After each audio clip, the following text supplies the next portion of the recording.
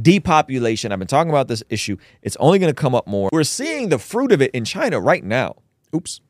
And the issues with their civilizations. We're seeing the same stuff in South Korea. We're seeing the same stuff in Japan. If you're struggling to lose weight, you've probably heard about weight loss medications like Wegovy or Zepbound, and you might be wondering if they're right for you. Meet PlushCare, a leading telehealth provider with doctors who are there for you day and night to partner with you in your weight loss journey. If you qualify, they can safely prescribe you medication from the comfort of your own home. To get started, visit plushcare.com/weightloss. That's plushcare.com/weightloss. plushcare.com/weightloss. And so this is a crisis that many people aren't talking about because the environmentalists, and I'm not saying that I don't believe in global warming and I don't believe, and I'm not saying that. I think we should be good stewards of the earth. All that I think is also true. But the narrative that you would have from folks in the World Economic Forum and some of this stuff is that there's an overpopulation crisis, right? Which is not true. Because this is going to sound crazy, and you guys can all independently verify this. You could fit everyone in the state of Texas. And that's why I say we all move to Texas. And everybody would have 1,000 square feet. Wow. Now, obviously, that wouldn't be very sustainable. Yeah. Right? Like, we wouldn't live like that. But just to say, like there's not enough earth, I think is nonsense. Yeah. There's anybody that's been on an airplane can tell you, when you fly out of a city, there's a lot of nothing for hundreds and hundreds of miles. Yeah. Okay? So let's jump into this Patrick Bet-David clip. Go ahead. What countries are you seeing where the level of population growing exponentially is matching innovation, and which ones are you seeing that where the population grows, innovation is declining? What trends are you noticing? Well, I would say that economic growth is really a combination of population and freedom. So you don't have to have a growing population necessarily if you're compensating for it with higher degree of economic freedom. So China starts to liberalize after 1978, and they have a very high economic growth rate. In fact, they are the most successful economy over the last, say, 40 years. What, 58 or 68? 1978. China sort of drops hardcore communism. I mean, it takes time for them to liberalize in more areas. But the point is that during the 1980s and the 1990s, for the last 40 years, China has been growing quite rapidly, even though they did have the one-child policy. Now, my argument would be that if they didn't have the one-child policy, they would be growing even faster. India also has succeeded a great deal. So the one-child policy, we've covered this on the channel on a video called The World Without Jesus. And I pointed to this one-child policy and just the complete grotesque nature of how they enforce this. There's a whole documentary about this. And in them attempting to slow their population growth, funny, I feel like God has a sense of humor in this sort of stuff. Like, this isn't about Chinese people. This is about an ideology from the Chinese government that they completely played themselves. And it completely backfired. And now they're dealing with the consequences of it now. Okay, go ahead. Partly because they started liberalizing, they started having a more capitalist system after 1991 reforms. And India has never implemented the kinds of draconian anti-population policies that China has. So those are two success stories. Ireland is another success story. The great disappointment over the last 30 years at least must be Japan, which has basically stagnated. But also many countries in Western Europe. Italy hasn't seen growth in the last 20 years, and places like that. Remember, what did he say at the beginning of the video? You need population growth and you need certain degrees of freedom, right? It's and both. Okay, go ahead. Do you see? Actually, the map is quite telling. If you look at the map, you see that Africa is the darkest, has the darkest hue of the color on the map, and that's because Africa is still growing. In fact, Africa is the only region in the world where women have more babies than is necessary for replacement level. Pause it. And the key here is replacement level, because remember, if you're not having at least 2 babies as a couple, you're not replacing yourself. This is remove God from the equation to be fruitful and multiply. Wow. This is just basic species survival. If everybody who's married isn't having at least 2 babies, you're not replacing yourself. And so when you don't have enough replacements, babies, you are going to have the older people that are going to be more and more of a burden on the economy. And guess what? You need young people, you need workers to offset the old people, because those old people are getting taxes from the young people to pay into their Social Security, their retirement, their disability. In a weird way, it's like farm hands. It's like the classic old, like, oh, you have 6 kids because you work on a farm and you need the kids to help on the farm. Yeah. But just in a macro sense. In a very macro sense that we don't really think about, because we think, oh, I'm paying into my Social Security and the government's going to take care of me. Wrong. Right? But do you think Social Security is going to be around when you're ready to cash out? I'm not banking on it. Yeah. I'm not banking on it. I doing my own Roth IRAs. We're doing stuff for our kids already. I'm about to get disability insurance in case something happens to me and I can't work for a season. So smart. all of it is, with life insurance, all that kind of stuff. You have to learn to mitigate your own risk. I don't expect the government to do anything for me. Like it. Go ahead. There's 2.1 children per woman per lifetime. And pretty much everywhere else in the He world. said 2.1 children. He said 2.1 children probably because that 0.1 is for folks who, babies die and stuff like that. And a 2.1? Children per woman per lifetime. That's the replacement level. If you want to keep population stable, you need on average 2.1 children per woman. We spoke about that last time. Yeah, and as you can I did my duty. There you go. I did my duty. You don't have a 0.1. I don't got a 0.1.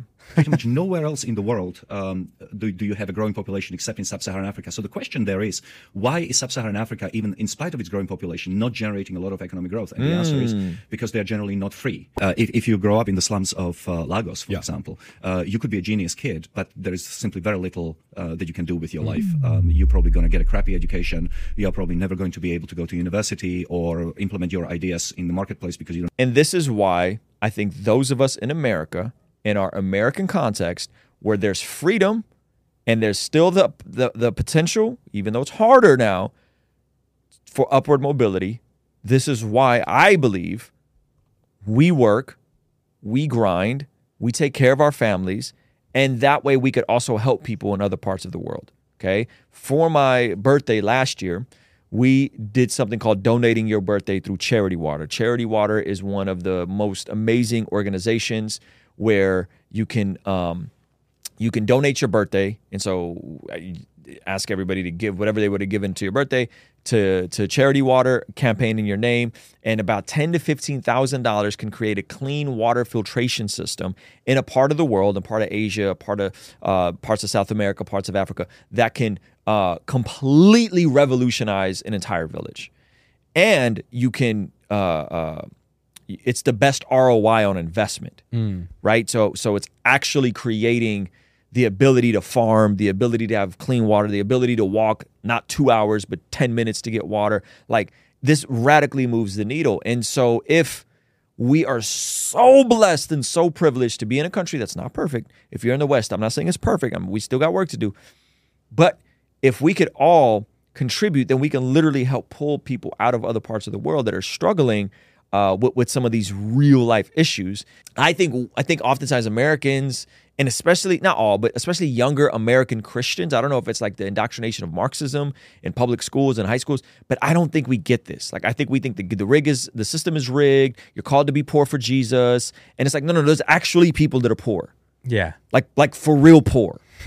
Go help those people. Yeah. And you'd be shocked on how little it actually takes to revolutionize an entire village. So once again, I emphasize that growth, economic growth, prosperity is an outcome of population times freedom. So somebody pointed out something interesting, right? They said, can we start helping the people here in America, right? And my question to you would be, what do you mean by helping?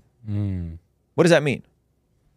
Do you want them to get more services? Do you want, what do you mean by helping? Because I think in America, not for all people, but if you're of able body and sound mind, I think how you help people is you give them the information and you give them the pathways and you encourage them how to create the systems to break economic downturns, to break these things. So what do you mean by helping? You want the government to give everybody UBI? You think that's going to work? You're saying if people need help in America and they're of able body and sound mind, you had your chance. Like, you figure it out. I'm sending my money to Charity Water where they need water. Yep. Whereas the people here need information, possibly. Yes. They need access to information to mobilize themselves. Yes. You're saying the fact that we're here already, that's our opportunity. Yes. And when we talk about the homeless crisis, which I'm in San Diego, trust me, I've worked with the San Diego Rescue Mission. I'm well aware of the crisis of homeless people. I'm well aware of Skid Row. I'm an hour and a half away from it. Well aware. You're not talking about people that are down on their luck. You're talking about a lot of mental health stuff. And drugs. And the laws that changed, I believe it was in the 70s, where it gave people more bodily autonomy, which was good, but then it also remove the ability to lock people up for mental illness issues That's sus. unless they were a bodily threat to themselves or a bodily threat to somebody else. Yeah. So what that means is, since that law changed, I think it led in California. I want to say it was Ronald Reagan. Since that law changed, you've seen a huge spike in the homeless population and a huge decline in people that were in mental institutions. It literally did whoosh. And that's what you're seeing the manifestation of with regards to people who are homeless. Now, I'm not saying all people who are homeless have mental health issues. I'm saying there's a strong correlation there. Ruslan said lock them up. I'm not saying lock them up, but I am saying my family members that have had psychotic breaks, that I've watched have psychotic breaks, that I could not allow to be around my family, right? Though I wish that those family members could have been like, hey, let's put you on some sort of waiting period. Your family's concerned about you. And let's get something in you to see if you can be more, aware of what's happening. I wish that could have been an option. It wasn't. And not everyone is equipped to deal with someone with schizophrenia. Not everyone is equipped to deal with someone on a bipolar episode. Not you know what I mean? When people are going through stuff like psychosis and hearing voices, the loved ones they have aren't equipped to deal with them. Yeah, but Okay? And I'm not speaking about this in hypotheticals or abstracts. Okay? I'm speaking about this in very real, tangible terms of experiences that I've had with folks in this community. same. Okay? Experiences I've had with folks who, and my families that have been homeless. We're not talking in abstracts. I'm talking very literally. So to be like, well, just help people in America. Sure. What does that mean? I would like to see more trade schools. I would love to see more schools where people can get equipped to learn trades that they don't got to go to college, and they can go to a trade school for a year, 6 months, and then come out and make $100,000 a year. I would like to see more stuff like that, which is very possible. I would like to see that taught in schools at 9th grade, that you don't got to go to a 4-year college, that you can go and become a plumber. Right? I mean, so what does that mean? What does that mean? A nursing home isn't always the best option. That's true. My uncle was kicked out all his life because of his actions and verbal behavior, living with schizophrenia. Okay, so you know exactly what I'm talking about. How do we help your uncle? How do we help your uncle? What do you so we either got to hold him against his will, which the laws have changed. You can't do that. Yeah. Or you got to let him rock out. You got to let the man rock out. He want to be homeless. What do you want? What do you do? Right? That's the issue no one's really willing to have about the homeless crisis in America. That's the issue no one's willing to have. But if we're talking about other programs, all that kind of stuff, sure. But I think a lot of this comes down to teaching people that your life circumstance, if you're of able body and sound mind in the West, I always got to give that caveat, your circumstances are a compounding effect of your daily habits. Who you are and where you find yourself is a compounding effect of the habits and the systems that you've created for yourself.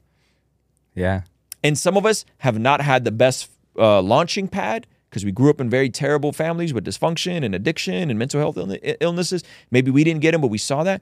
And others of us have had better options and better launching pads for our families.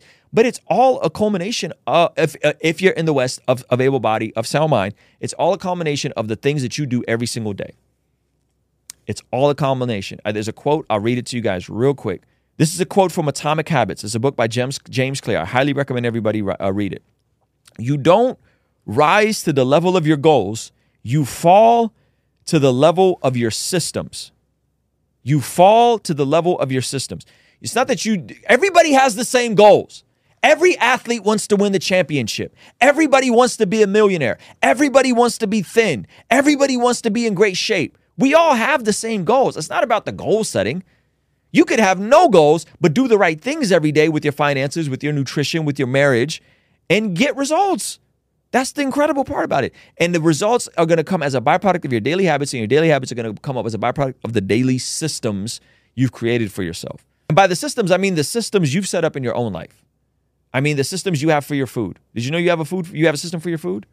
It's fast. For some of y'all, it's fast food. You're in such a hurry and you're doing so much that you don't have time to set 2-3 hours every week to meal prep your food. So you're eating more chicken, more broccoli, more healthy foods, green foods. You failed to your system, and that's why you're overweight, because you don't have a system in place. Some of you guys, you don't have a budget. You don't have a system. You don't know how to delay gratification. You don't have a system. If you're not partnered with us on our monthly community. We're at 1,111. Sheesh. If you're not partnered, consider partnering with us so that we never have to do a brand deal. You keep us independent and ultimately answering to you and never making commercials like this. Our friends at Genucel Skincare have exciting news to celebrate in 2023. Using Manscaped during my showers after workout has given me much more confidence. And that's where Mudwater comes in. True Classic has got your back. All thanks to the sponsor of today's video, SayMine.com. Established Titles is your opportunity to earn the title of Laird or Lady. Subject to credit approval, rates range from 7.99% APR to 19.99% APR, included 0.50% auto pay discount. If you don't want us to make ads with brands you don't care about, sign up for our online community for as little as $5 a month to keep us independent and ultimately answering to you as our boss. You get all sorts of benefits like daily replays of our after party streams, exclusive access to our Discord community, and early access to our podcast interviews, all starting for only $5 a month.